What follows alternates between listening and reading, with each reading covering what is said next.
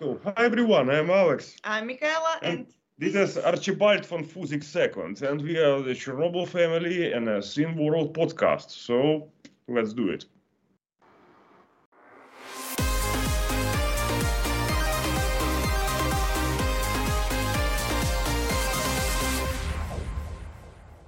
It's the Scene World podcast. I'm me, he's him. This is the thing.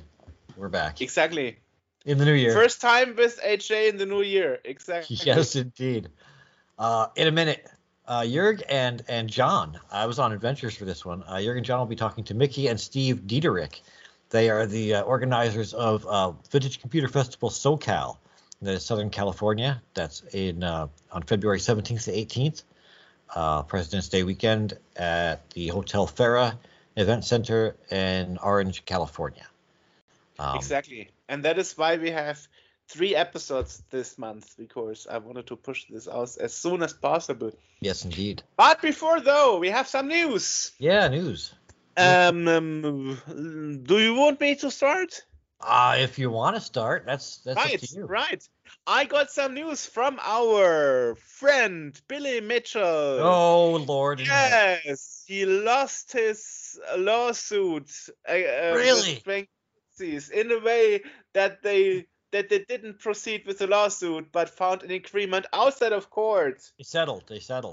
They settled, exactly. And the settlement looks like this. They made a historical database entry on the homepage where Billy Mitchell is still listed. Okay. Billy Mitchell claimed on his Twitter/X account that the scores has been reinstated. Elon Musk's community comments added a remark saying that's not true. He is still not listed in the new factual high score table, but as I said, in the historical one. And then in panic, Billy Mitchell privated his account. Oh, okay. Right. Well, that's problematic. Yeah. Huh. Well. Okay, well. Never surrender, always have a plan. Plan didn't work out so well. Yeah. So that's not great for Billy. Right. Yeah. And here's the thing. The thing. Yeah. Why Twin Galaxies agreed to a settlement outside of court, and because Billy Mitchell was able to get a professor that is expert in arcades and stuff. Okay. A lawyer, you mean? Tech stuff. Or yeah. Okay. No. Okay. Yeah, I understand what you mean. Yeah, I hear you. And now I'm trying to find his name. Of course. Let's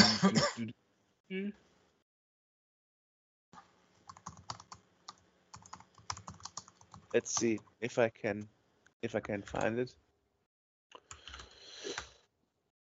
Because there are so many pages. I'll tell you right now. I'm looking at it. I'm looking at the report. Michael Zaida? Yeah, exactly. That's the one. Yeah. And he has a very, very crazy homepage. Yes, he does. There's a statement here. I will put a link to it. Yes.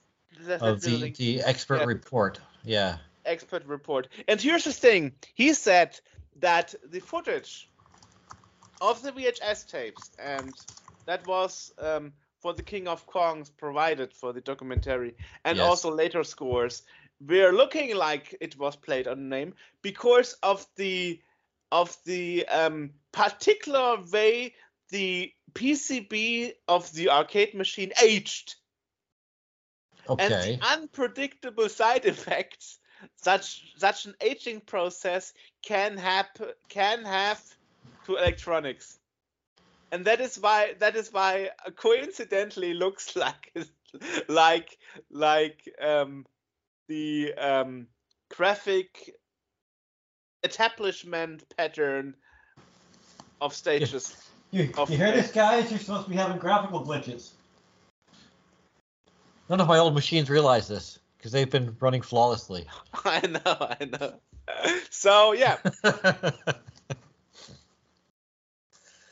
Yeah. So he actually found somebody who put his career and his reputation on the line for Billy Mitchell.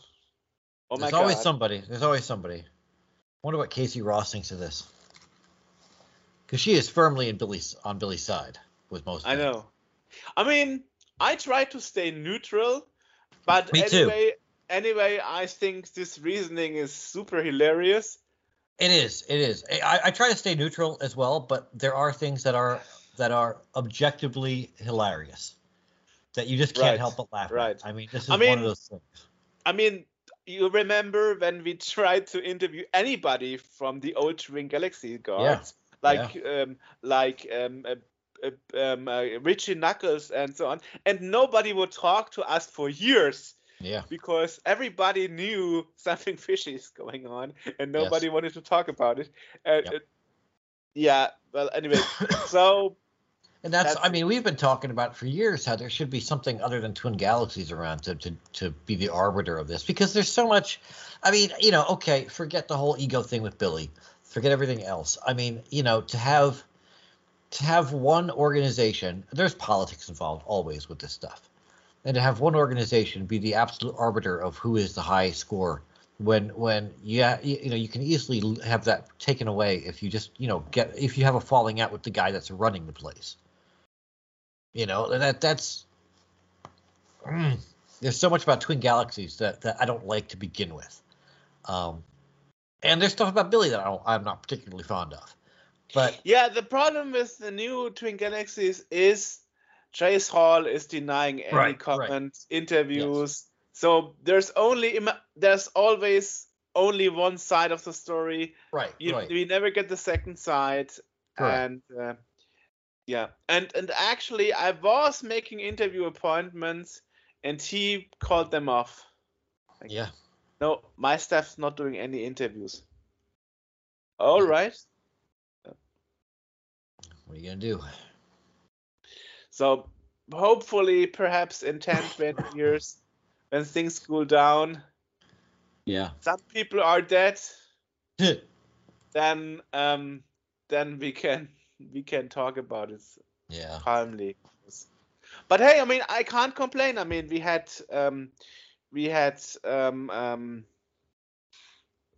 Billy Mitchell. Yes. We had Walter Day. We had Richie Knuckles. Yeah.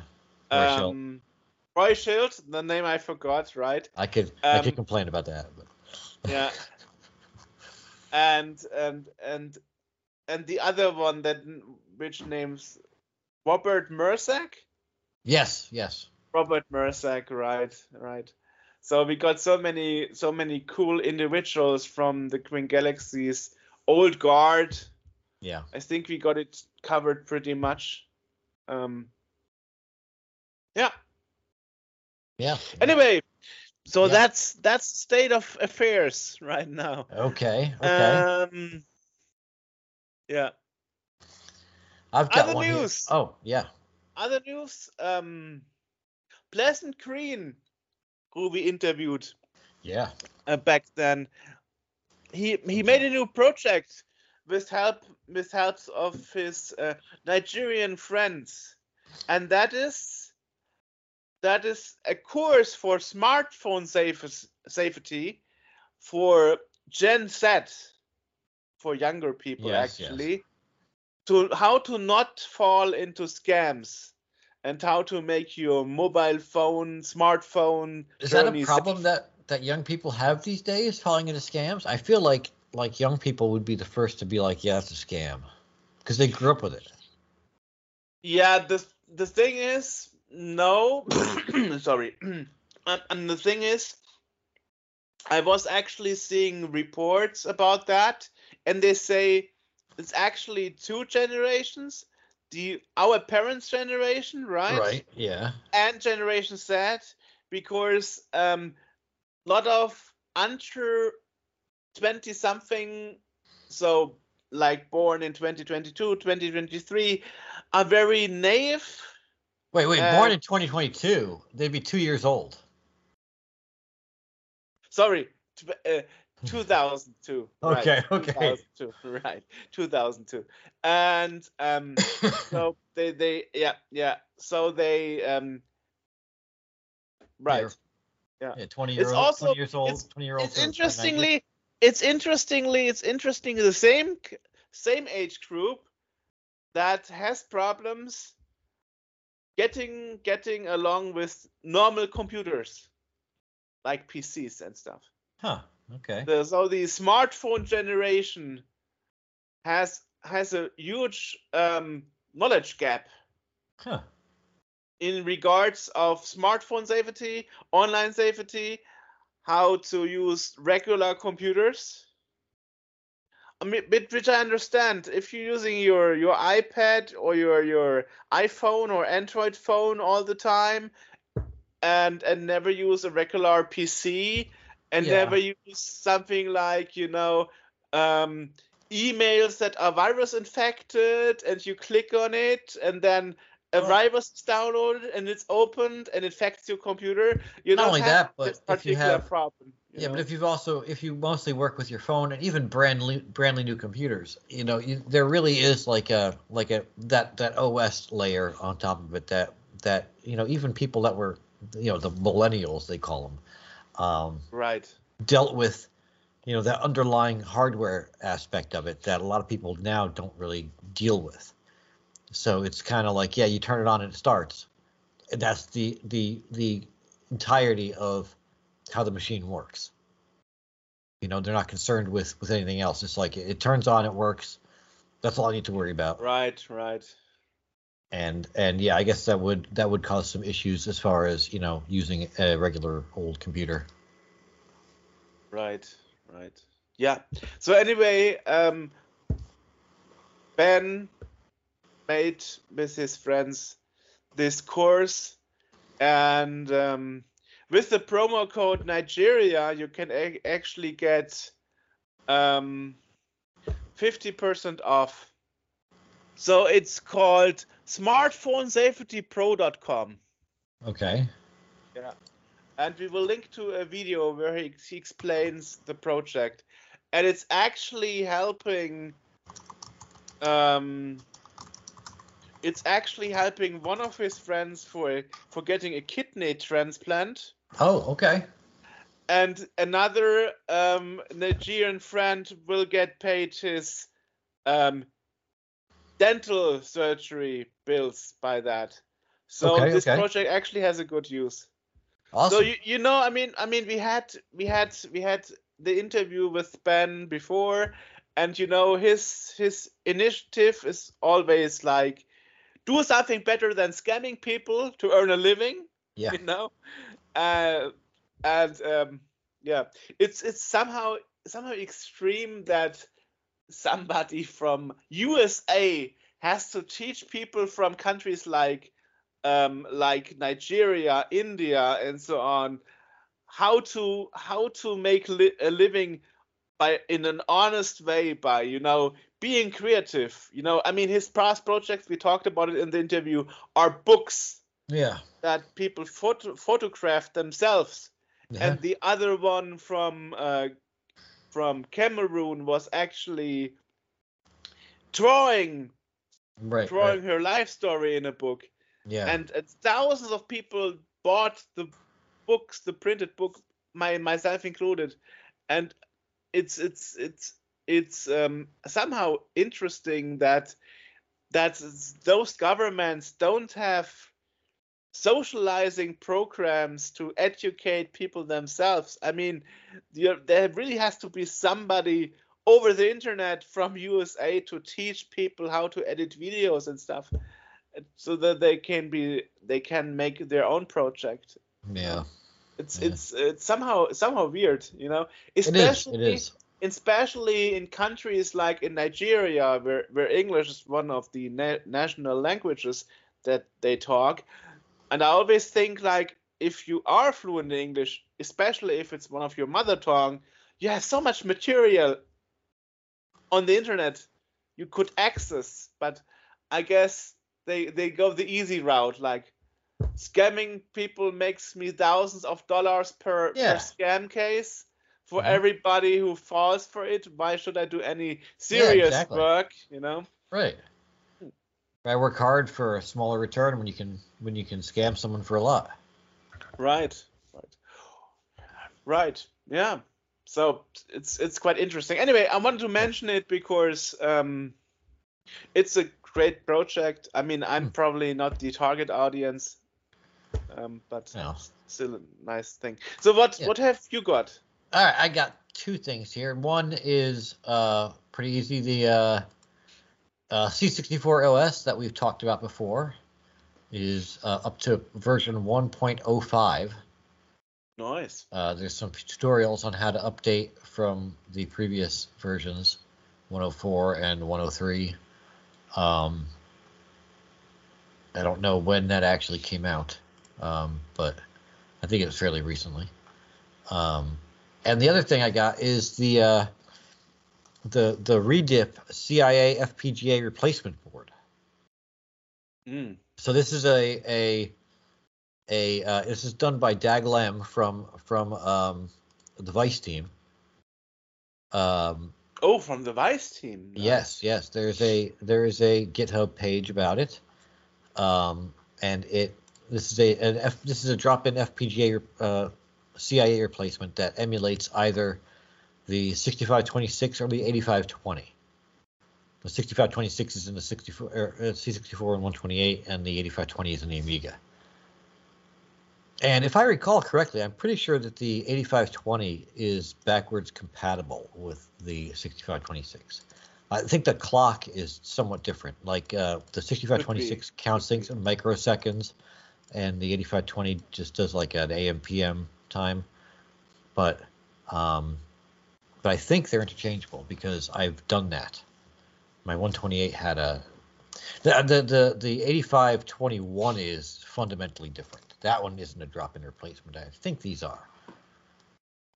But yeah, so that will help replace the failing CIA chips, which to date there hasn't really been a replacement for them. Right, that's true.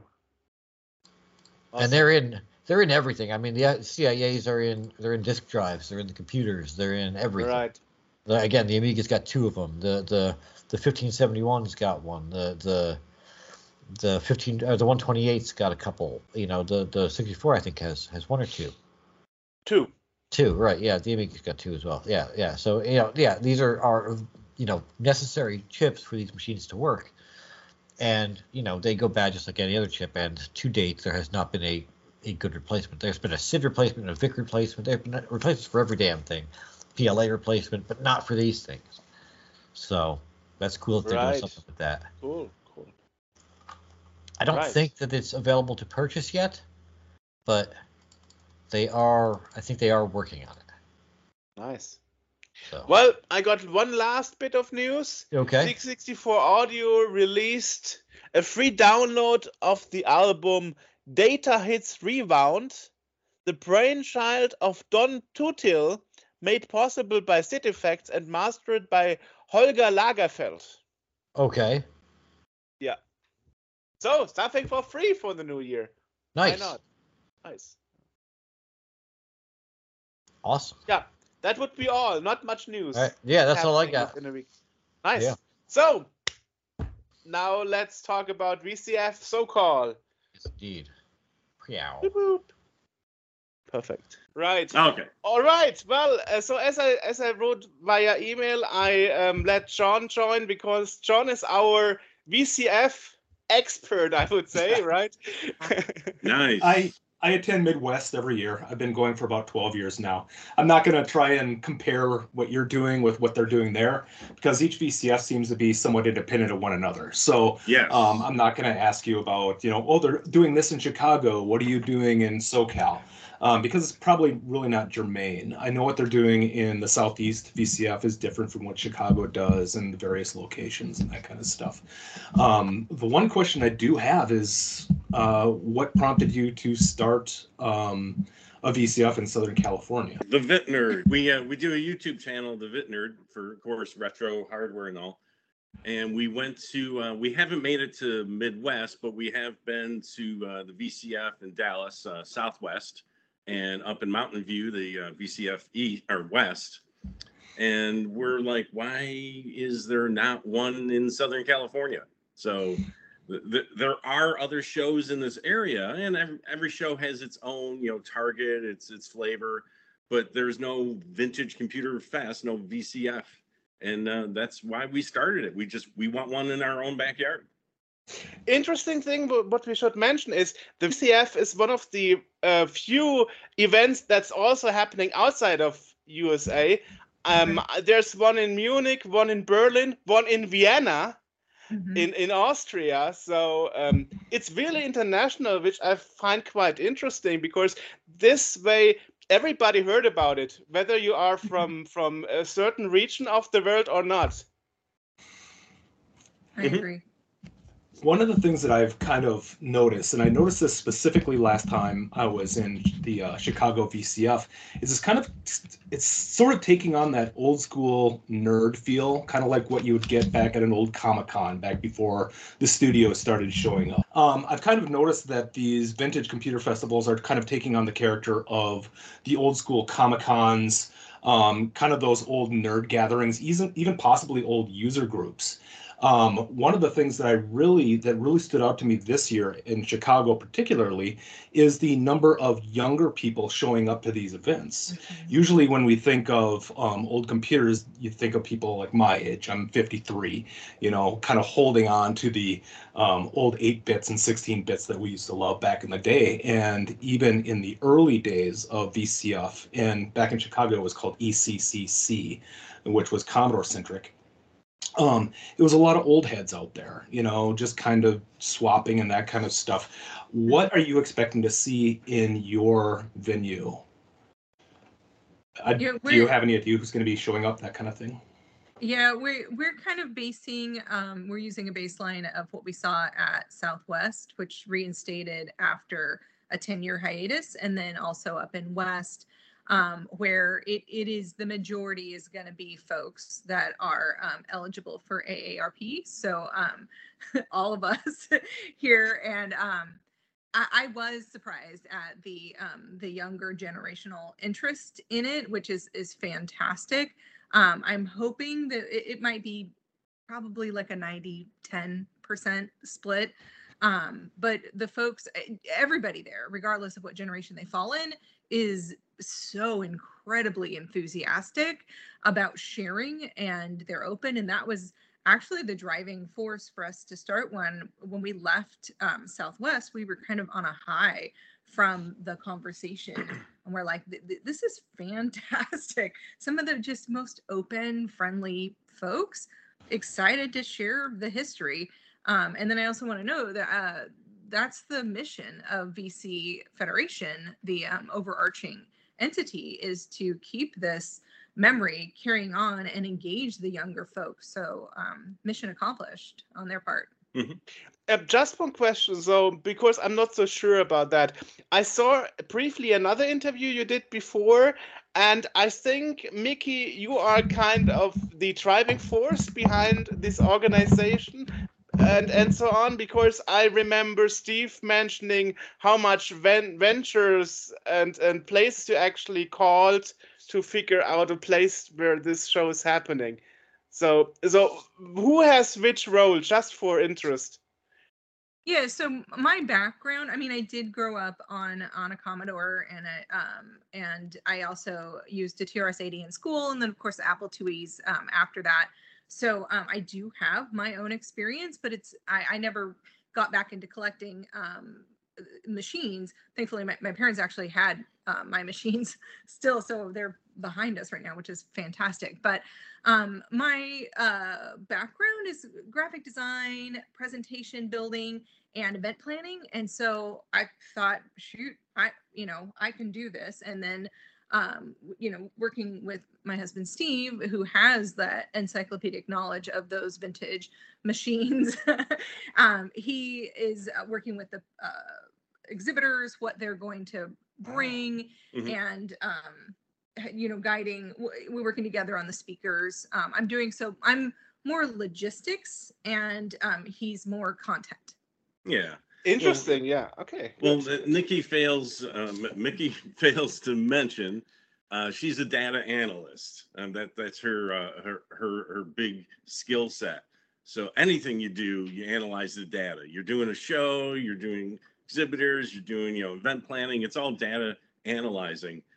So her early retro computer days, or back then just called computers, really put her on the path of analyzing data. Working with systems and such. So, as you asked, Micki's role is organizing the whole thing in the background.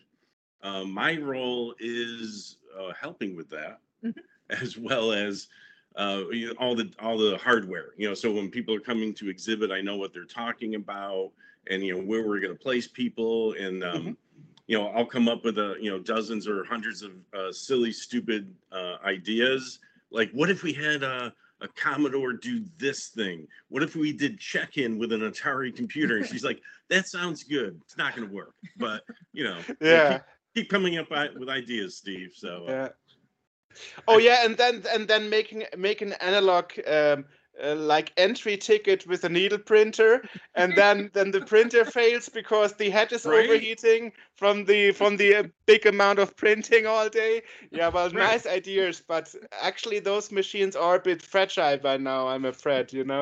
That's actually the main issue. And also, perhaps it's a strange question, but how do you pronounce your last name? Because I would obviously pronounce it German like Diederich, but that's probably wrong. Right. Well, there is multiple ways, of course, as you now know, to say Diederich. So, Diederich. I, in all my years of life, I've worked with all of them, but my family clan per se, we pronounce it Diederich. Okay, like the American name that the American way, the pronouncing. Yeah. Okay. Yeah. Right. Yeah, we don't have any guttural vowels. Right. Right. Yeah. Well, I actually felt in this trap once, where when I interviewed somebody called Bach, and I said Bach, and then he was like a bit strange on me. That's why I prefer to ask.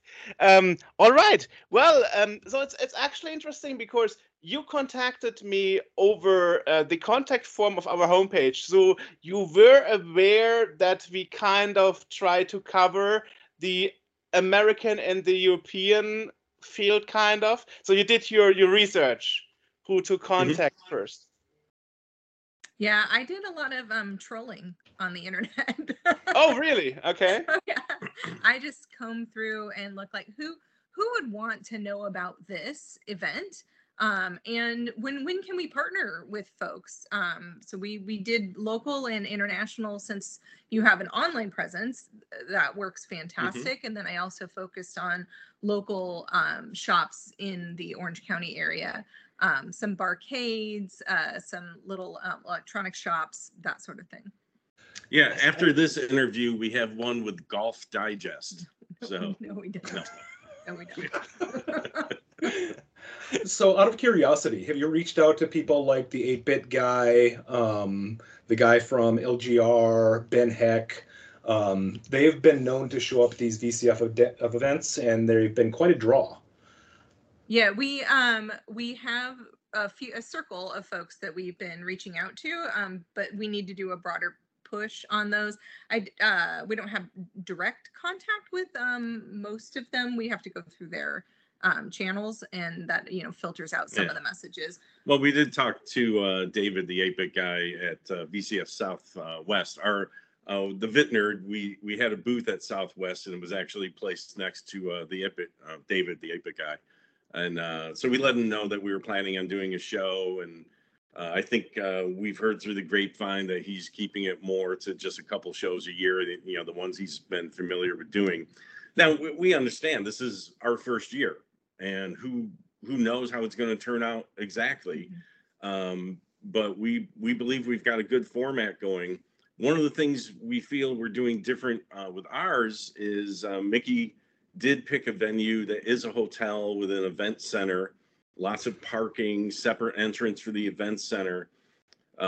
So already we have booked, oh geez, I think on Saturday night there's going to be easily 50 or 60 hotel rooms filled with vintage fest goers, and of course with their spouses or partners. We're expecting probably after when the show ends for Saturday at 6 p.m.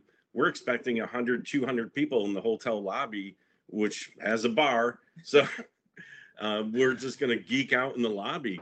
I already checked with the one of the hotel managers. I said, would you have a problem with people sitting out in the lobby in the chairs plugging in 30-year-old computers and laptops and playing Doom?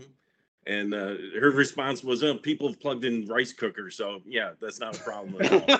So okay. we plan, the show ends on Sunday, but Saturday's day ends at 6 p.m. and we're expecting after people recover, have dinner maybe, come back to the lobby and let's just all hang out and geek out and get to know each other. So are you having a mix of both vendors and people putting on exhibitions? Is that something that an attendee can expect? Can you tell me a little bit more? Or can you tell us a little bit more about that? It's going to be more weighted with exhibitors. We do have vendors on board selling, some people like Aquarius Plus that wants to sell some of his Aquarius Plus products. A couple other vendors that do other VCFs that are going to have all their accessories and everything out for sale.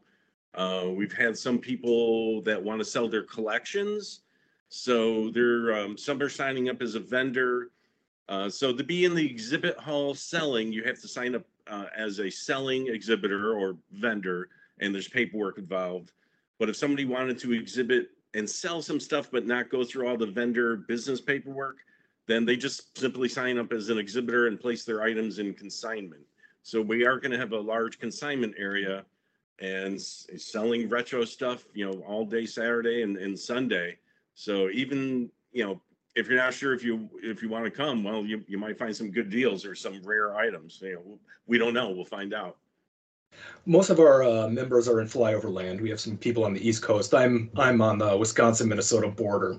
So I would have loved to go this year, but it was a little short notice, plus a new semester starting up, and I wouldn't be able to drag myself away. But I did bring it up to my wife, and I'm like, would you be willing to go to Los Angeles next year? And she seemed receptive to it. I don't know what Los Angeles is like in the middle of January, but I can tell you around here, it's sub-zero. And it would be nice to get somewhere warmer. Yeah. That's actually why you are so stuffed enclosed this evening.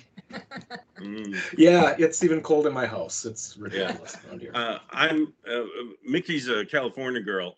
I'm originally from upstate New York, so I spent 4 or 5 decades shoveling snow, so I know what you're talking about. And also, what you're talking about. It is much better here in February. So yeah, our low will probably be in the 50s, highs probably in the higher 60s, sometimes 70. We'll get some rain. Generally in Southern California, it rains for an hour. Yeah, and then it stops. Oh, how you suffer. Yeah. And we don't have to shovel the rain. Yeah. That is a benefit. Okay. Can you tell us a little bit about costs, that kind of stuff? Do you have ticket pre-sales? Is it just sales at the door? A mixture of both? Is there a price difference between the two? We're selling tickets now online. If you go to VCFSoCal.com, and we have Saturday or Sunday tickets are $25 each. Right now, we set up a weekend ticket, which of course the value is $50, but we're selling that for $40 right now. So if you want to save some money on that and spend the whole weekend there. And then we do have a vintage retro fan bundle for $100, which gets you a weekend ticket, a special lanyard badge, some stickers, a T-shirt, and whatever other few goodies we figure out to throw into that goodie bag. And we've sold a good number of those, which is great. It shows a lot of support from the community on that one. Awesome. So what are you most excited about for this event? Just what's your favorite thing coming up? That I don't have to drive to Texas for VCF. So, you go ahead. Yeah, the community. That's what we're trying to gear everything towards interaction. So we're hoping for the folks that are able to attend that they get to meet people. We're planning possibly a couple mixers in our large foyer area, possibly like a meetup. When my kids were younger, they would go to Anime Expo, and every once in a while you get a text that says like, everyone that's dressed as something, come out to the stairs and we'll all take a group photo. So we thought maybe in the lobby, if you're Team Commodore, everyone join us at this particular spot, and you can exchange phone numbers or whatever to do kind of a meet and greet. And what I would like to know, are you also inviting former Commodore employees like Dave Haney and Bill Hurt are very true classics? I'm not. Or the Tramuel sons, who always have some crazy stories of the early '80s. Yep. Bill Hurd said he's on board. He's coming down. Wonderful. Mark Rifkin is a former Commodore employee. He's going to have an exhibit as well, and he's attending or exhibiting. We've reached out to Leonard Trammell. We haven't heard back from him yet. But we actually got to know him up at West, so it was nice. We have a friendly rapport with him. Mm-hmm. The one thing I wanted to mention is Micki mentioned text messages. That is a method that we're going to use at our VCF that we haven't seen in other places. Instead of using a PA system, a bullhorn or something, and people can't hear those anyways, we're setting up a system for text messaging, and people can put their sign up for that if they want it. Yeah, opt in. And we're going to send text messages through the show if there's a special event, if there's something to watch out for, just to give announcements during the show.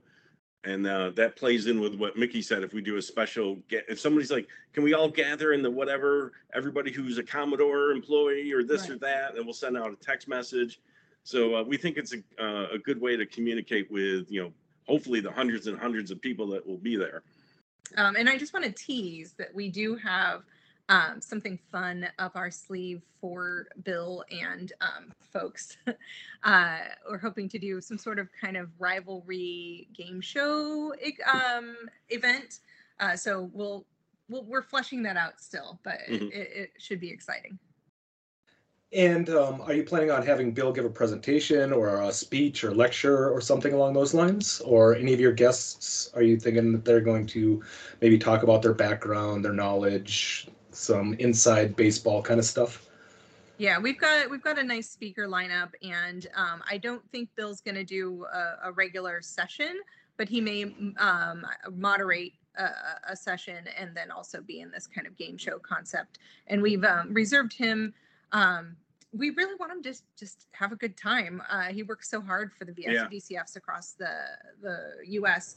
So we're hoping to give him a little bit of a break on that.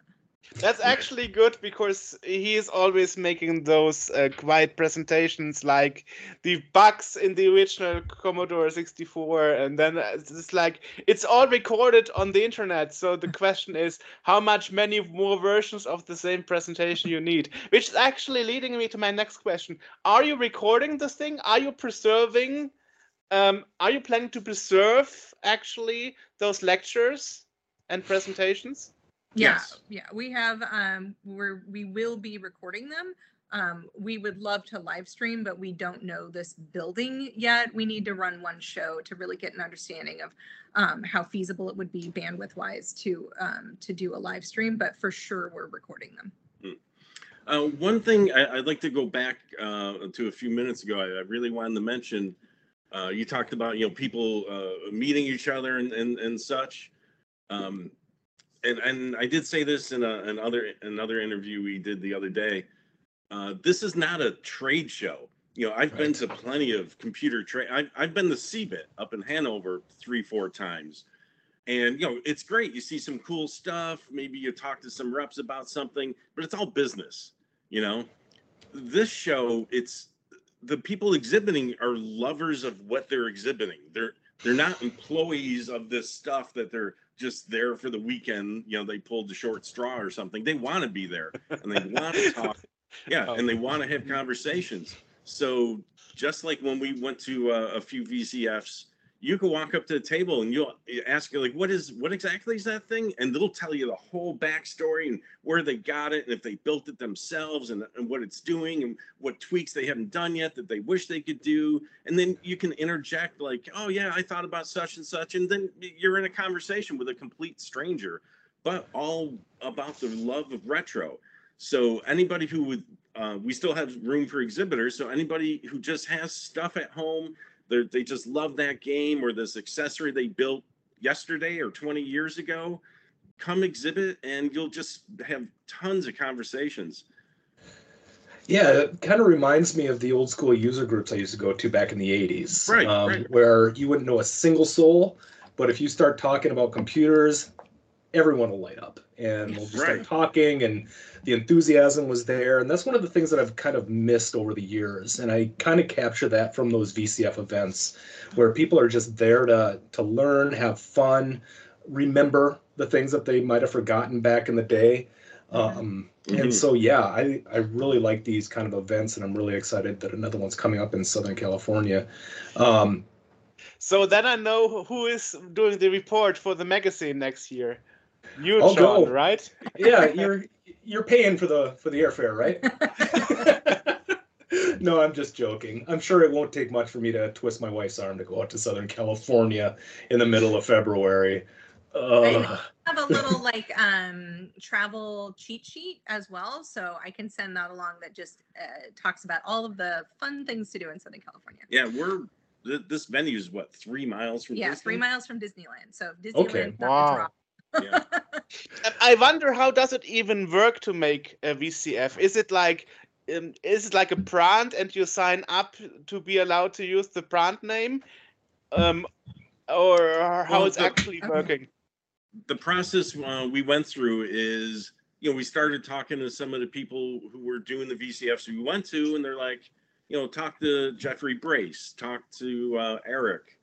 And so we started those conversations with the VC Fed, and we ended up having a meeting with them, with their board, and talked about, what we wanted to do here. And they gave us the blessing to use the VCF moniker, which is great because if we just started a retro show ourselves, we'd have a decent turnout and we'd have fun.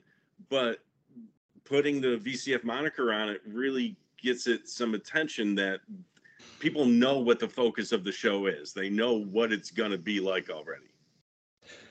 Can I pause for 1 second? We've got a lawnmower. I'm going to go. No problem. Sure. No problem. Well, can I bounce a question off you then? Sure. What is the the user group scene around Southern California? Do you still have active user groups for vintage computers? Absolutely. Yeah. Okay. Yeah. This isn't the only vintage meetup in town. Far from it. There are other meetups that happen throughout the year. Commodore, Atari, mix of this, mix of that. We could have done something like that, but we decided to bite off a bigger chunk and see if we couldn't go up a higher level, get it to an event center. Not the Anaheim Event Center, where like, the non-music show happens or things like that, where you can hold a CES kind of show. Right. But yeah, there's definitely a lot of groups, and we've been working with some of them to see if they would like to hold, have some exhibit tables together at our show. We're happy not to bring them into our fold, but to highlight them so that they can bring up other members. One thing about Southern California, and anybody here who lives here would tell you, we don't measure how long it takes to get somewhere by miles. It's all by time, because 1 mile could take you an hour. So for real, you get in the wrong neighborhood on the wrong road at the wrong time of day, and it's dead stop. So it's a large metropolitan area, and so there are shows, like up in Pasadena or north of LA or San Diego area. So there are plenty of shows. We've just decided to go ahead and try to make a larger one with a bigger focus and bring in people from the out of the area and just get more conversation going. Yeah, I want to know, the Orange County is about an hour south of LA and about an hour and a half north of San Diego. But we're also a quick 3.5, 4 hour trip to Las Vegas. So that's another thing on the list of I always find it funny how Americans say quick trip of 3 or 4 hours. Yeah, my understanding is if you drove east to west across Germany, it's like 2.5 hours. No, of course not. No, of course not. No, we are not that small. No. Okay. Okay. I thought I'm remembering wrong, but yeah. Well, just to give you a little bit of context, Joerg, from the distance between where I live to Los Angeles is about the distance between where you live and Damascus, Syria. Oh, so it's a distance. All right. Yeah, well, I can tell you from experience that if you left the Pacific Ocean in San Diego and you rode a motorcycle per se due east to the Atlantic Ocean in Florida, you could do it in 42 hours and 2,400 miles. Wow. Sounds about right. I've driven into Yes. San Francisco a few times, and I think that was a 26-hour drive. Yeah. So I've done that route about 8 or 9 times on a motorcycle, back and forth from coast to coast. So wow. For fun. yeah, for fun. hey, Joerg, why don't you come stateside next February? We'll all go out to Los Angeles. We will see. We will see how it goes. Well, I mean, I've been to the US in 2009, visiting our staff member AJ in New Jersey, and I remember that he always mentioned to quickly drive somewhere, and after an hour we were still not arriving, and I was like, what do you define as quick exactly? So yeah, right. Yeah, but in context, because you asked my mother, for example, well, she will move soon, but they used to live in Bavaria, and I'm living more in Mannheim, which is in Frankfurt, which is like where the international airport of Germany is, and that alone is 6 hours, 8 hours by car, depending on how good the traffic is. So you can spend your 12 hours or more in Germany from one side to another. Yeah. I've taken the Bahn, the train many times. Oh, the German train system is really horrible.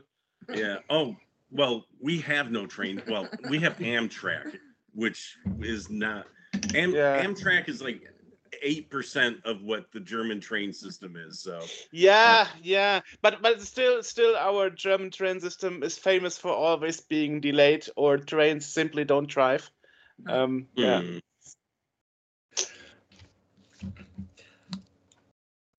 Okay.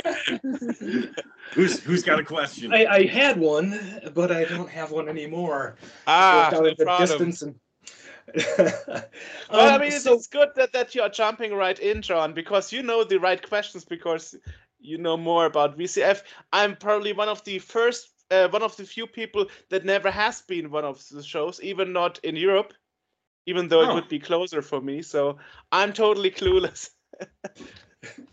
I think your channel has come up on my recommends a few times. When you popped up on screen, you looked really familiar to me. I apologize for not doing my homework before this interview and knowing a little bit more about you before we started. I'm still getting to know myself as well. Yeah, it's a never-ending process as we age, isn't it? So, what is? I really hate to seem like I'm rephrasing an old question that Joerg asked, but Micki, you gave your background. Steve, you kind of dipped in a little bit. What were your childhood computing, I guess, memories? What is your background? Were you more hardware-based, software-based? Were you a software pirate? Were you a freaker? Were you just a general miscreant on the BBSs? Or well, tell us a little bit about I'll never that. admit to, war dialing or anything like that. But, I've heard those things have happened in the past. But my my early experience with computers was in high school with an HP 2000 mainframe that we had terminals in our school, and I would go to the guidance office on the Friday afternoon, and they would, since I was enough of a nerd geek, right? They're like, okay, you can take that data terminal home this weekend, and I'd have it on the dining room table, putting the handset on the coupler and dialing into the system and chatting, live chatting on a mainframe with other kids, around the Syracuse, upstate New York area. And then eventually I got myself an Atari 400. Unfortunately, this one is not my original, but I did suffer programming BASIC on the membrane keyboard. All right. And I remember asking my brother, who had an Atari 800. I'm like, where, something about the TV display. I'm like, well, the characters are on the screen, so I don't have to save those. He's like, no, that the TV doesn't hold anything. It just shows it. Like, you just start learning that stuff. Like, oh, there's video memory, or at least part of memory that's used to refresh the display. The display is refreshed, 30 plus times a second. It doesn't just sit there. Now, of course, now we have, paper displays, which can hold kind of memory like that, or a display like that. So that was my early days, was just learning, 8 bits, a byte, the 6502 processor, coding in assembly on 6502. And then I learned, oh, when you go into the IBM for an 8086 or 286, it's not the same assembler code. So now you got to relearn another processor, and that began my life experience that everything changes with a new update, So that's why it's nice to go back to these old computers. They're like old cars that you can get your hands into. And I think, to go back to something you asked earlier about the generations, older generations, newer generations, we're talking to you on a MacBook right now. There's no teenager kid who's going to open up a MacBook and hack into, well, there definitely are, but it's a lot easier to go into the older machines that you can see the components and you can hook up wires. So, well, we got some love there on that one. I don't use Skype. Yeah. So, I just pressed a button and hearts showed up. It was pretty cool. I promise, Judge, I'm not a cat, right? So, the newer generations, I think, are enjoying these machines because they can be modified much easier than breaking your $2,000 MacBook, Right. But I wonder, isn't a Raspberry Pi, for example, stepping into the same direction? I mean, you have the bare PCB, you can create your own, solder your own interfaces. You have everything at hand, just a bit more integrated, but still you can tinker with it. I mean, there is a maker scene for even such computers. So yes, there's something for everyone. Which is actually nice, because there was a time where there were no such computers where people actually could learn from the beginning. What is a controller, for example? How does a memory controller work, or something? Right. Various chipsets. I mean, you mentioned the 6502. Of course, you had the Z80, and then you started talking about the Intel processors, the 8086, that kind of stuff. Right. And the Z80 is actually still produced nowadays. So are they really? Yes. Z80s, really? Yeah. Xylon really. still making chips? Yeah. They are still used in some things like old MP3 players, toasters, and other appliances. Not used for fully fledged computers, of course, but they are still produced. They are still interesting. Done. Yeah. Time to hack a toaster. Yeah, well, I mean, nowadays every machine has a computer in it. I mean, even my toaster, I got my new one 2 days ago. It's a digital toaster that I can program what kind of bread I want to toast, or if I want to toast a waffle or an American bagel or whatever. So, Right. Have you played Doom? Have you played Doom on your toaster yet? no, not yet, not yet. But my last toaster was 10 years old, so I just went on Amazon and I was like totally shocked. Wow, toasters are programmable nowadays. Mhm. It's absolutely mind blowing. So, quick question. You mentioned that your first computer was the Atari 400. Do you still Yes. have a soft spot for that? Do you still kind of Oh, look into that absolutely. scene every once in a while? Maybe go to Atari Age and see what's happening on that front of or any course. other Yeah, forums? I'm all over the any Facebook group or website or whatever Atari related. I'm all over that. I love some of the I love all the devices people are coming out with. We just got a 3D printer, and I wouldn't say we're late to the game. I literally I would have bought one if I wanted, and she would have just seen it show up one day. But it's like you know nerds. If I bought one print, I would never own one 3D printer. I'd have to have three, right? It's like all of a sudden, well, now I need that other one, and then this one does that, and so forth. And I'm like, I don't have the time. I can't go down that rabbit hole. But we won one. Micki won one, and so now we have one. We've been playing with it, and I tripped over this 3D print for an Atari 400 for behind the keyboard. It's basically a piece of plastic that has been shaped to fit inside the case and give more support to the old keyboard. So if your Atari 400 keyboard is sagging a little bit, this will give it a flat plane, because there's really just a few points inside the case that is holding that membrane keyboard up. So I loved seeing that. I just love seeing people come out with these things. I would never have thought of that. We also printed that little kickstand. Oh yeah, the kickstand Yeah. to hold the door open and the power switch on. So I do have plans for a video soon to print that out and try it on my Atari 400 up here to see how well it does. You know, it's a great idea. Yeah, Which it is really is. kind of funny. So you're actually now in the enemy territory, because we are Commodore 64 magazine. So, and you know, this old rivalry between Atari and Commodore, which is better. Yeah, when I was I think by now we've all buried the hatchet on that. I mean, we know Atari's better, but but when I got into doing the VitNerd YouTube channel, which of course, you know, go to the VitNerd on YouTube, you'll find us.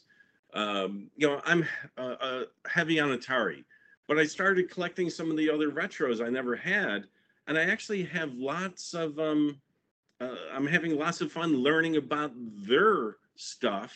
You know, like the TI-99 with its crazy memory mapping, the Commodore, you know, with its memory mapping and the various accessories that, you know, we didn't have on the Atari.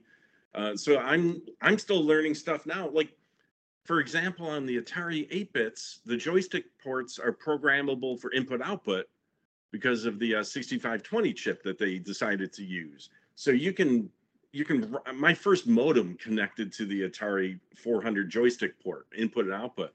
okay. And then I discovered just a few months ago that the Commodore doesn't do that. Mm-hmm. It supports an Atari joystick, you know, for input, but my understanding, there's no output on the Commodore joysticks. And my brain was, that's what I'm used to on the Atari. I just figured the Commodore had that as well. I had no clue you guys suffered on that. And So, actually, we didn't know we were suffering. and actually, what many people didn't know, and there were still some discussions about it until some magazine actually made an article about it. You actually can fry your Commodore 64 by connecting Mega Drive gamepads to it. So that's and actually a cousin of my mother actually gifted me one of those Commodore 64G models, the Pratt bin in white cream color, that actually had such a fault And so so one of the controller chips for the keyboard that is actually connected to the joystick ports actually fried. And I remember at this time my grandfather was still around, and it was one of those ICs that wasn't in a socket, and he was really pissed that he had to resolder all those legs manually and replace the That's the fun part. yeah, yeah. So So yeah, you have to be careful what you connect to the joystick port, even though it's the same connector. Mm-hmm. Isn't always healthy. Yeah. So have you looked at the Atari 400 Mini yet? Is that something that is going to join your collection? They just released it. I've been watching videos. A lot of people from Europe is like, why? But the people from the United States are actually kind of enthusiastic about this Mini. Yeah, since the Commodore got one, the Amiga got one. I pre-ordered one. You could pre-order on Amazon US, and I think there was a separate pre-order for Amazon UK. And then I saw some note in the groups where they weren't available anymore for pre-order, so maybe they filled out. Filled up. In Germany, PlayOn is actually the distributor, because I know that because they actually sent us a press announcement, and I already sent out an inquiry for an interview for the podcast. Nice. That's also rolling. Yeah, well, I mean, the retro scene, at least here in Europe, always has this issue that people are very skeptical, because you mentioned the 400 Mini. That's actually Darren Mailburn who also concepted the DTV back then in 2004. And I remember we were the only podcast in 2006 wanting to interview him, because anybody else in the scene said the C64 Mini is vaporware and will never come out. Yeah. So he really made a long way from the DTV to the 400 Mini. I always never understood why especially the European retro scene is always so skeptical when a new piece of hardware is coming out. Mm-hmm. I've kind of noticed a difference between the two. Maybe my observation is completely off, but I noticed that in Europe you see a lot of software development. You see a lot of pushing the boundaries on what hardware can do. In stateside, I see a lot more hardware development, not just for the Commodore, but also for the Atari. I have a GS behind me. The GS, I have a CFFA in there, which emulates the hard drives that were available at the time, that kind of thing. And that kind of stuff is coming out from the United States. And of course, there are European distributors like, forgive me, I can't remember their name at the moment. Jens Schoenfeld would be one of the biggest ones in the individual computers. That's who I was thinking of. Yeah, I've ordered several things from them, but it seems like a lot of the development is coming from the States. Yeah. So speaking of the Atari, you asked about the Atari Mini. I'm torn on it. Like, I've got to get it, right? Because 400 was my first computer. But I did a social post recently, and don't hold me to this because I don't have an Atari Mini in my hand, but according to Atari's website, for the dimensions of the Atari Mini, it is, where am I? It's this big. This is the paper. That's a Post-it note? Yeah. Well, so, not quite. No. Okay. So it's about 6 by 6 inches. This isn't an actual Atari 400, actually the one up on my wall. So this is a real Atari 400 footprint. And this is my approximate understanding of the size of the Atari V400 Mini, as it's known. It's about 6 by 6. So again, don't hold me to that. Don't sue me over that. But from their dimensions posted there on their website, it's tiny. It's tiny. It's basically, they put a processor in a box and said, we need plastic around it. But the more plastic you use, the more money it costs. But it is mini, right? Just like the C64 Mini is tiny. So they did come out with the C64, the full size. Yeah, the Max. The Max. Yeah, so I'm hoping they come out with the Atari 400 Max, maybe. So maybe that's what we'll see down the road. I don't know. I've I heard mean- I rumblings mean- about keyboards I and mean, other the good accessories thing, for it. the good thing is about Retro Games Limited, which is actually the company behind those devices. The good thing is Darren Mailburn, who designed those, who had this idea of doing those mini computers. He's actually listening to feedback. I remember when the Z64 Mini was released, the European version came first. And I remember Bill Murray, 8-bit guys, tried to connect it to his TV, and it didn't show a signal because his TV wasn't PAL compatible.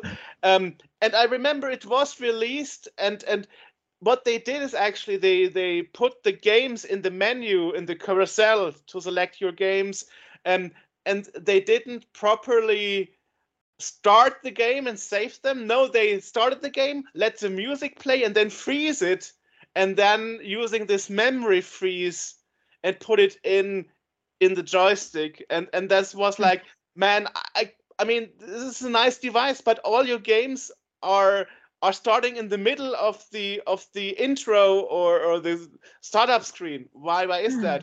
And I remember that I was very unhappy about that. And 1 year after I complained about it, I received an SMS from him saying, "Good news, we fixed this issue in a firmware update." So that's actually the good thing of those new machines. They are constantly improving the stuff. And plus, it'll get to a new generation. You know, there's a bunch of parents who will buy it for nostalgia. That's also a plus. And then the kids will see it, and they'll be like, "Yeah, that's really cool. There's a bigger one. Let's go on eBay and find one or something like that." Ooh, that's how the prices go up, guys. Yep. Buy now. I haven't been able to find a decent retro computer for a decent price for a long, long time. For a while, I was archiving old software, Amiga, Commodore, Atari, that kind of stuff. And I would be able to buy out collections for $200 or less. I haven't been able to find a collection for under $500 for years. So it's a hobby. It's not a job. I'm doing it of my, with my free time, and I just can't invest that kind of money in preserving stuff like that anymore. So, which is a shame, man. Maybe, I mean, they say that there's a wave, right? The initial reception of the computer, and then you have that nostalgia wave. So let's say when MAME was released back in the late 90s, you kind of had that nostalgia wave for Pac-Man and Donkey Kong and that kind of stuff, and that kind of eased out. And I think we might be seeing that nostalgia wave for originally 8-bit computers, and now we're starting to see it with 16-bit computers, and even things like PlayStations and PlayStation 2s are coming back into that nostalgia wave. So here's hoping that wave will last a little bit longer than the early arcade wave that happened about 15 years ago. Yeah. Because I love this stuff. I mean, I know Joerg collects minis. You sound like you're kind of on the fence with the mini, but you do own them. I don't buy them anymore. After I got the DTV for the Commodore back whenever they released that, what was that, 20 years ago? 2004 was the release, Yeah, so it was 20 years ago. After I got one of those, I just kind of fell out of love with it. I know that I could hack it, but since I was getting the American version of it, it wasn't as hackable as the European version. So all I had was a joystick with games built into it. And it was fun to play with my kids until they got bored of it and wanted to return to Minecraft, pretty much. So, yeah. So what are your, I mean, you kind of seem kind of on the fence with the minis. What are your thoughts of the new retro stuff coming out? Do you think that this is just part of that retro wave that I mentioned earlier, or do you think that this is something that's going to be here for a while? Well, the people with disposable income are primarily the ones buying the nostalgia items from their childhood, their early years, teenage, 20-somethings and so forth. So these minis, they're not new. Every generation has something that gets recreated, but it's all dependent on the technology. So nowadays, you've got a system on a chip that can emulate whatever you want, and you can have something that's the size of a postage stamp that is running games that took, a cabinet, 30, 40, 50 years ago. So as the as the technology changes and our products that we work with, our watches, our phones, and so forth change, I think you'll see that the old IP, right? Like for example, I did a video, a series of 6 videos mixing these Atari drinks that were on this Atari glass I tripped over. And terrible recipes. Yeah, go. It's just go watch them. And one of the games, one of the recipes was Asteroids, and I tried to play each game on a different system. So for Asteroids, I picked an iPad at the website of AARP, which in America is the Retired Persons Association, and they had licensed from Atari Asteroids in a web window, and I'm playing it on an iPad. So if you go check out that video, you'll see that. So you don't even need a mini or an original or a Raspberry Pi. You just need a web interface, which of course we all have that. So you'll see things start coming out in web interfaces over the years. You know, people will be playing Minecraft from a web page in 10 years, you know, as the technology, you know, exceeds what we can do now. We'll watch AI fight AI, you know. Right. And of course, the Internet Archive allows you to play old computer games there too. Most of the Apple II libraries up on there that you can just play from a browser window. So right. So one thing I have been doing is New Wave Toys makes replicated machines, 1/6 scale arcade machines, and I'm a preteen arcade rat. I grew up in an arcade that was in my neighborhood. And so I've been buying every one of those that come out. I've been really enjoying those. But, you know, the other, you know, I'll get the Mini 400, you know, if they come out with a 800 Max or whatever, I'll get that as well because, you know, I love Atari.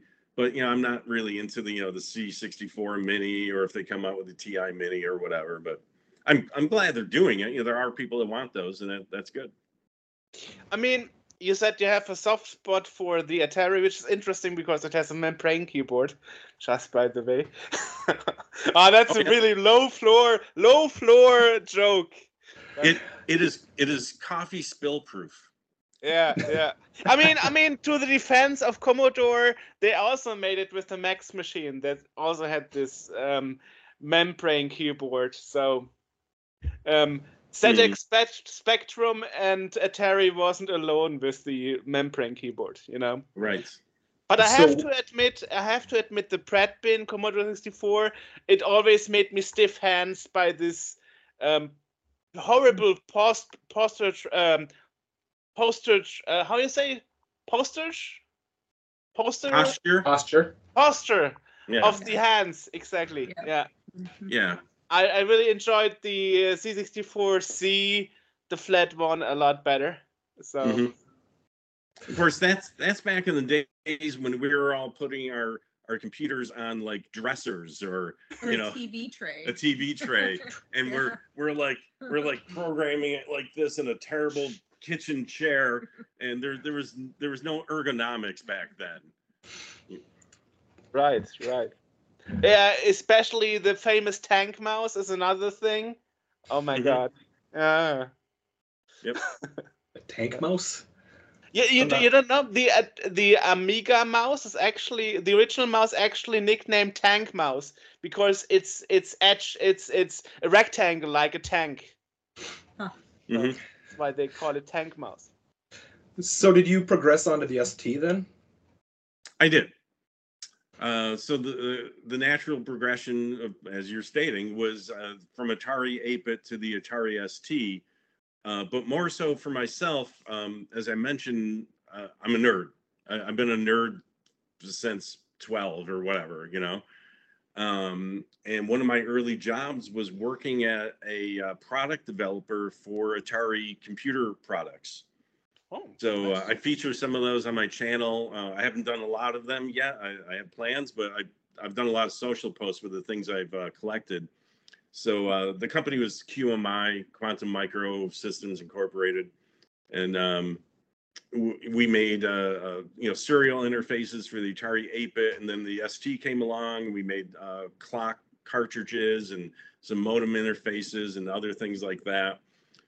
So I was really, really exposed to a lot of the Atari stuff out there, the vendors. I'd go to Atari trade shows. So that was great. And then one day, I hate to say it, I had to grow up and bought a used IBM 386 machine. So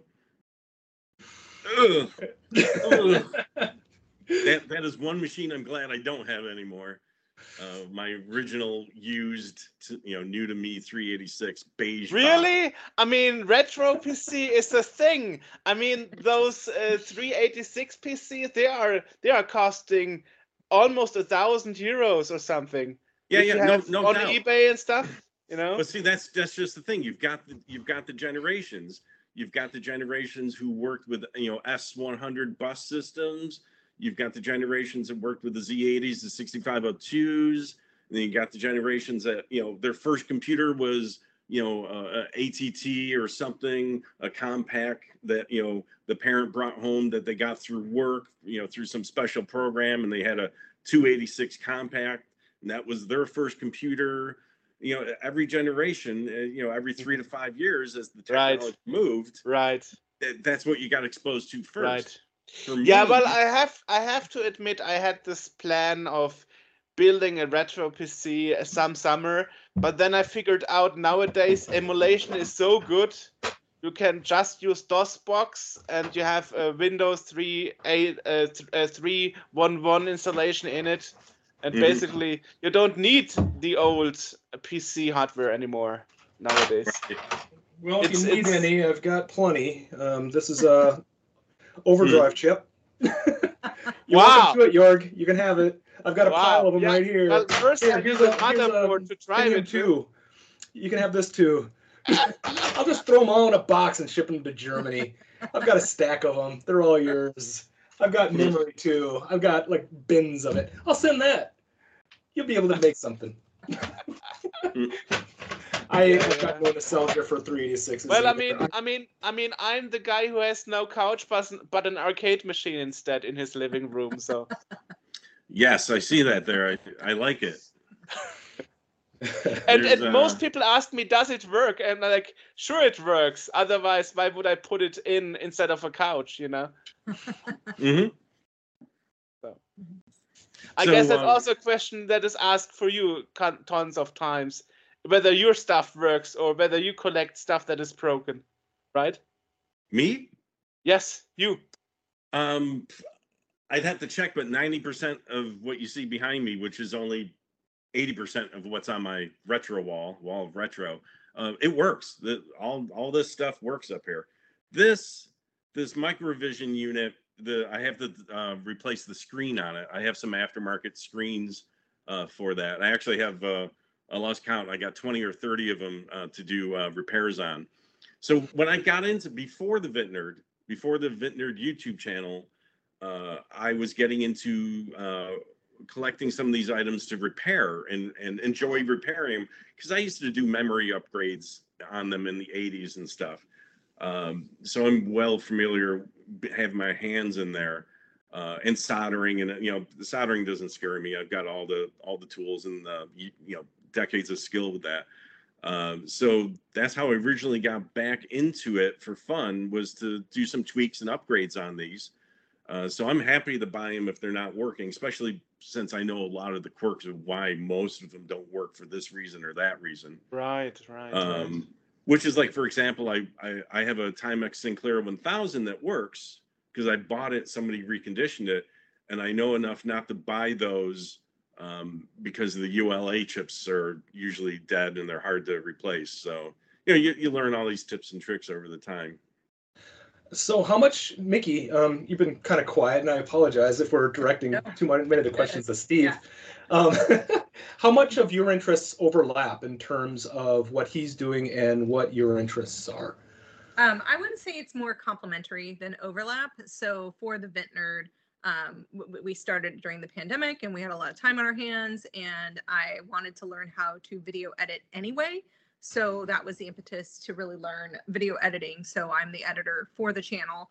And then in my day job, I do some graphically focused elements. And then in my side job or my side hobbies, I do a lot of graphic design. So that was, I said, I'll do all of the logos and marketing and that sort of thing. So it's, we split the responsibilities for the most part in what we do together.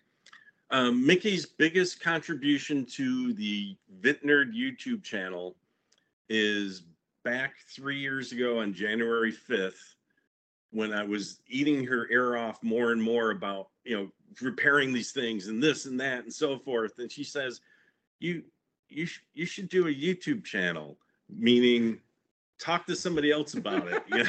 So you seem to have a lot of information. Perhaps someone else might want to hear it. Yeah.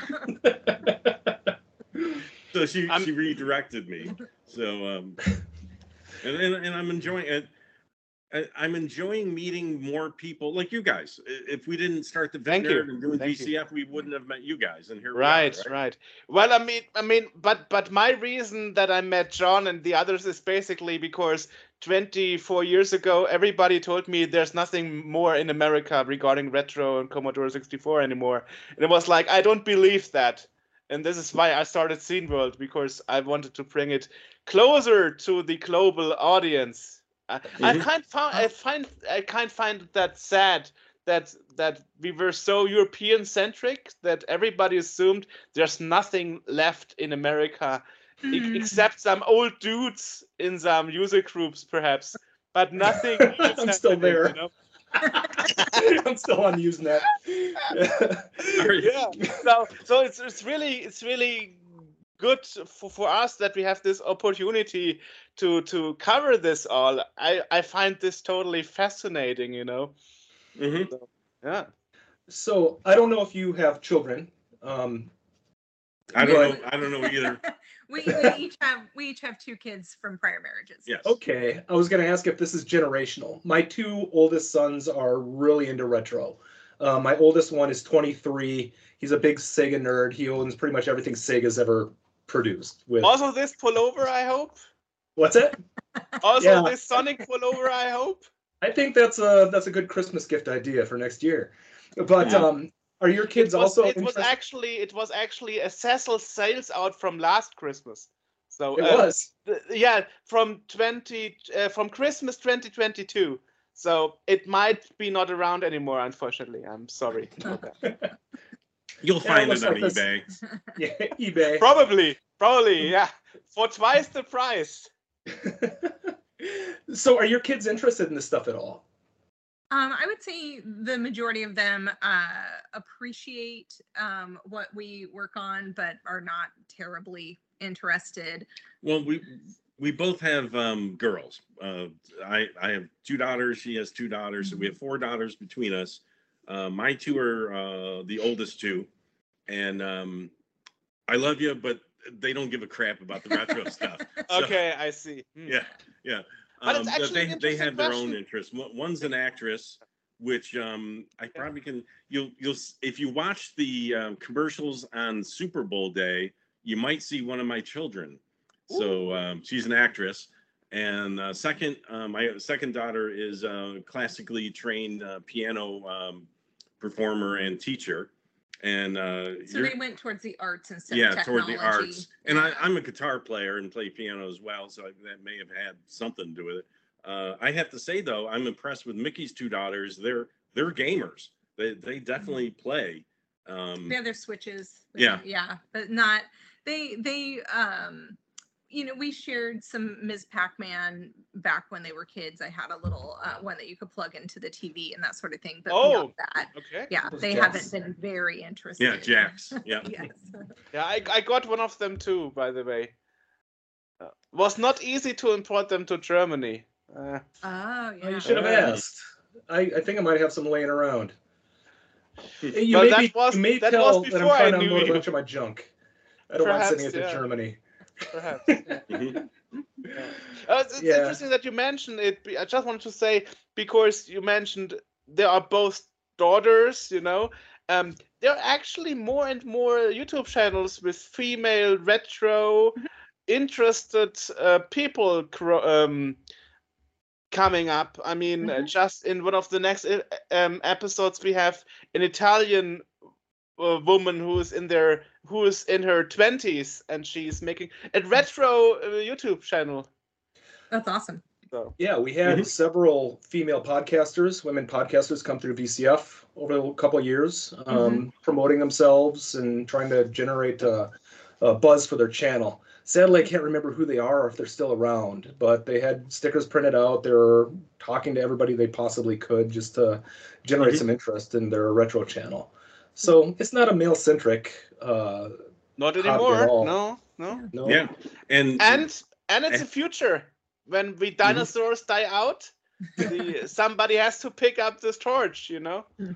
Well, when the dinosaurs die out, just think of all the collections that will be on eBay. Right. Thankfully, I think my kids know that this stuff has value and won't end up in a dumpster or something. That's only going to happen with the Reefa caps. Yeah, I made a habit out of replacing those in my Apple series. I haven't done this one yet, but yeah, I used to work in the arcade industry back in the 80s and 90s, and I've done plenty of monitor repairs, and I know how fast the caps can dry out and die. So I'm really surprised. I've got a couple of green screen monitors that are still kicking, and of course this one that's still kicking. And it's a lot of it's touch and go. I had a conversation with somebody on Reddit a few years ago. He was looking to get an old PC so he could make mod music, if you know what that is.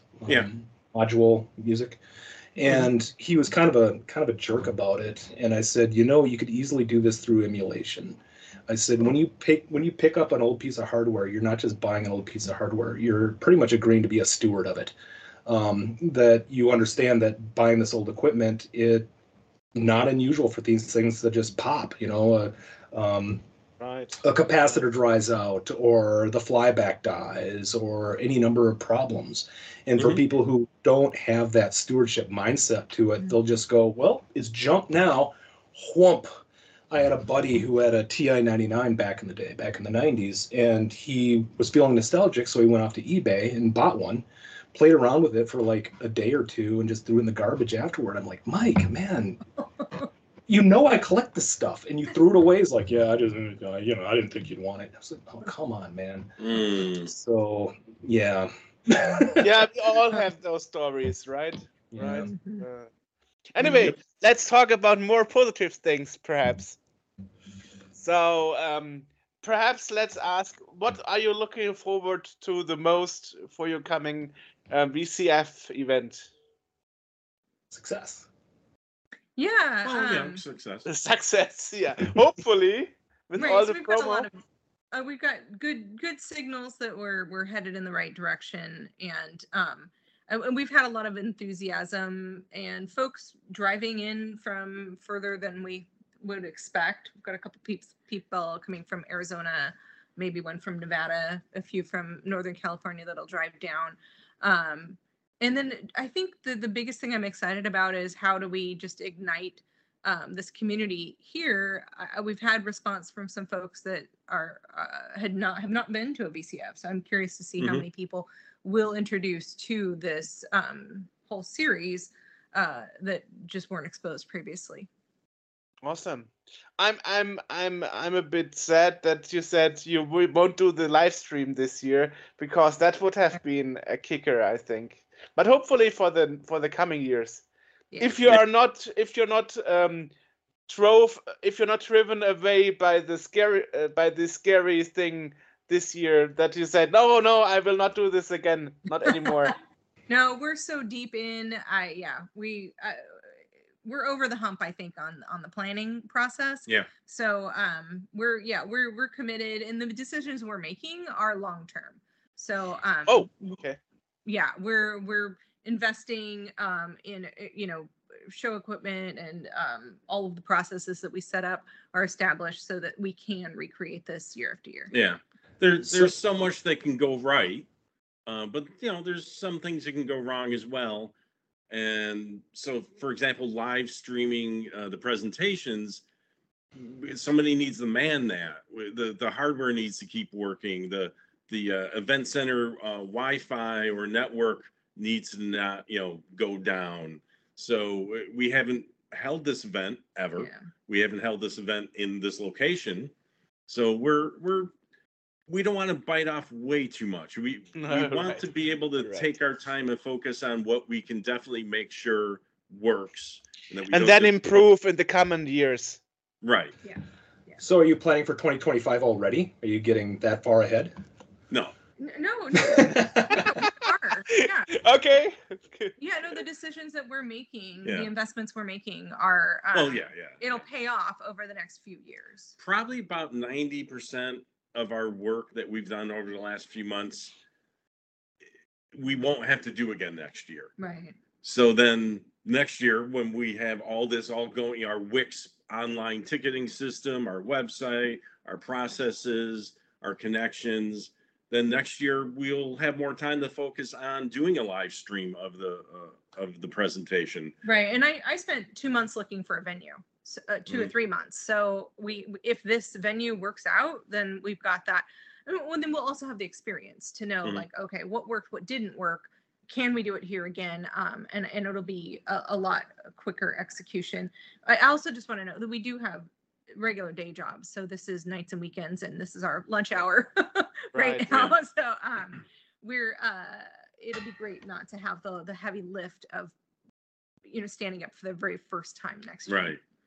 And I when do you- want to give a shout Oh, out sorry. to all the other VCFs. Oh yeah. We again, Micki is a data analyst, so we have analyzed in what ways we could the other VCFs, all videos of people posted, talking to organizers of those shows. We're trying to do what we want to do with our VCF, but we're not creating the wheel from scratch here. Yeah, we're leveraging a lot of the processes that they established. So we have sponsors because VCF Southwest started having sponsors and the other VCFs hadn't. And so we're like, sponsors are a good way to spread the word and get some, actual money in to spend on things for the show. So there's a number of things that we're doing because of the other VCFs proved that they were worthwhile for the attendees. So we're standing on their shoulders and we're seeing what we can do to maybe further this idea and generally just getting one in, Southern California. Yeah. So Outstanding. Oh, I had another question. I can't remember what it was. It'll probably dawn on me 3 hours after we're done. Oh yeah, I remember what it is. Is this your first time organizing such a large event? I imagine. I mean, is your expected turnout to be on par with some of the other VCFs, like 1,000 plus, or what are you expecting in terms of attendance? And have you organized an event of this size before, or assisted in organizing? So the scope of this event is larger than what I've done before. Components. I do the all hands meetings for my the corporation I work for. That usually has 200 or 300 attendees, and we have a variety of speakers. And so I've done elements of it, but this one is bigger in general, and I'm responsible for all of the pieces of it. But as far as attendance, we have the goals that we want to hit that would make us feel like it was success. And we have seen close to 1,000 attendees over a weekend for the last few VCFs across the US. So we aspire to hit 1,000 for the weekend. The facility itself physically can hold 1,000 people at one time. So in the exhibit hall. In the exhibit hall. And then if you got people in presentation, people in the foyer, people not there that part of that day. So we'll see what it ends up being. And then I have a press release written that I want to release this week that will hopefully get attention outside of those that are already on like the Facebook groups and have pre-signed up or are familiar with the VC Fed. So we're trying to reach out a little bit further, wider audience. And have you checked to see if they could accommodate your power needs? In a previous VCF, that was the first question you asked. That was the first thing, and the hotel, the event center was very helpful, but they hold events for like weddings or sales of Viziana products or some corporate events. I don't think they've really had somebody come in and say, every table needs 3 to 9 amps of power. So we did the math. We looked at the facilities, the electrical outlets. Literally went one by one with the engineer and determine, what's the output? Is this on the same circuit? Is another one? My dad's a retired electrical engineer, and so we really put him through the ringer. Yeah, so we're going to have a number of, we call them spider units, breaking out to 240 volt multi-amp to, 120 household volt. We're going to have those, and then, of course, spreading the wires along and so forth. And I think at some point we're like, can we back up a generator over here? Yeah. Like if we need more. And we've really spent a lot of time on that. So we do believe the power shouldn't be a problem, but it will be. Yeah, that's good to hear. We've asked the exhibitors, what do they guesstimate their power usage will be? And if somebody's running, some hard iron, some mainframe or something that needs a lot more draw, we'll get them closer to the outlet, to an area that's not so drained with other exhibitors. But we're sure every VCF we've seen, something's come up. We'll just try to mitigate those as we go along. And does the venue know what they're in for? Have they had any of these kind of conventions before?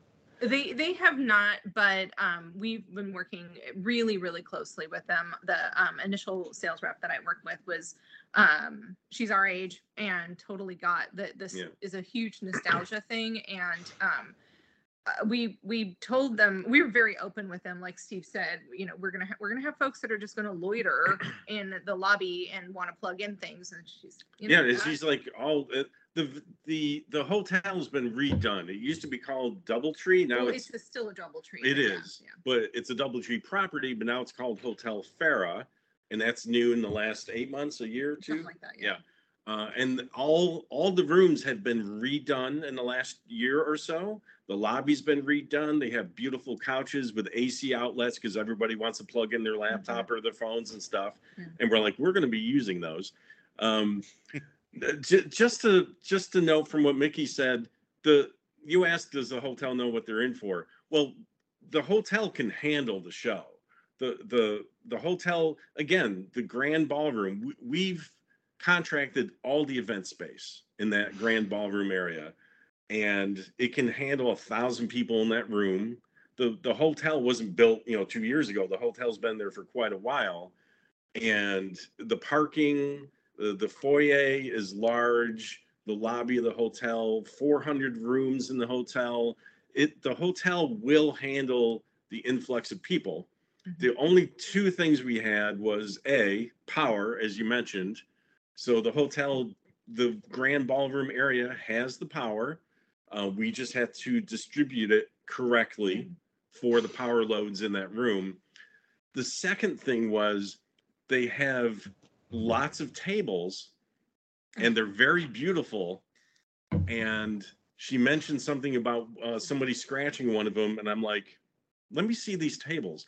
And they are beautiful banquet tables that are like, they're called like linenless, so you don't need to put linens on them. They've got a finish that is supposed to be nice for your banquet. Right. However, when you put a PC with a metal case and the scratches, we would be paying $600 to $1,000 per table if you scratch them. So we went to them and said it's a no-go. We're gonna have to bring our own tables. And they found their old tables. Nobody gets rid of anything. So they had all their old tables that are more what you'd expect, that you put a beautiful tablecloth on it, you don't know that it's a rickety looking wood top, and we said that those are the tables we need. Don't bring out the other tables. So we had to work that out with them. So we got over that hump as well about having enough tables on site to handle this. So that's all squared away. But those are a couple of things we had to watch out for. But we're all good. If it can handle a pet, it's good enough, right? Yeah. Yeah. Well, that's good news. I knew a guy who tried to start a anime/manga event, and it fell apart like a wet paper sack. He had nowhere near the foresight that you all have. I'm actually kind of disappointed I can't make it this year. Ooh, yeah. It's not going to happen, Joerg. I'm sorry. I can't make it happen. No problem, no problem. I mean, I'm glad you agreed to be on this show because, as I said, I don't have this background knowledge about the event as much as you do. Well, anyway, we spoke a lot about it. So where can people find more info about it? I guess you have a homepage and social media and all about this event. Mm-hmm. Yeah, so it's vcfsocal.com. And we've got all of the things that we're working on listed on there. You can go through the different pages, exhibitors and speakers. There's a reasonably comprehensive FAQ. There's a little bio about me and my background with Commodore, and links to the tickets, links to the hotel room. But by the time this comes out, the hotel room rate will have gone up. It goes up tonight at midnight, unfortunately. Yeah. Yeah, we had a contracted rate till a month before, which tomorrow is, or today, the end of tonight's about a month before. Yeah. So rooms will still be available, but the special, early bird rate is disappearing by midnight Pacific time tonight. And then we're on just about every social media platform that you can think of. It should be VCF SoCal on any of those. Will be, yeah, is. Yeah, it is. Okay, awesome. So if you've got one that you like to follow on, then join us on there. Awesome. Are you already on Blue Sky? Yep. Yes. Okay. Because I still got some invite codes and I Yeah. want to get rid of them. Yeah. Awesome. Yeah, well, thanks for taking the time. I'm really glad we finally made this happen. And of course, I will make sure to make this the second podcast episode of this month because our last one we just released yesterday. And of course, as promised in my email, I was reading off the whole program you sent me via email for the news section of that episode. So people should already be informed about what's happening on your event. Yeah, awesome. Because as I said, it's happening. You said middle of February, right? So in 4 weeks. Yep. Yeah. And what's nice in the U.S. here, we have a holiday on that Monday. So it's President's Day, and so it's a 3-day weekend for most folks here, and that gives time to travel home on Monday, so you don't have to leave early on Sunday to get home. Perfect. Awesome. So well, really nice to meet you guys. Thank you. It was nice to meet you too. I hope to meet you in person next year. Yes, definitely. We'll see if we can make that happen, and maybe I can drag Joerg out there too. That'd be great. Yeah, awesome. Enjoy the rest of your days. You too, and I hope your next interview goes really well. And I hope to see you next year. Yeah, Golf Digest. So check that out. Golf Digest. I'll make sure to look that up. Awesome. Ciao, guys. Micki, Steve, it was great to meet you. Take care.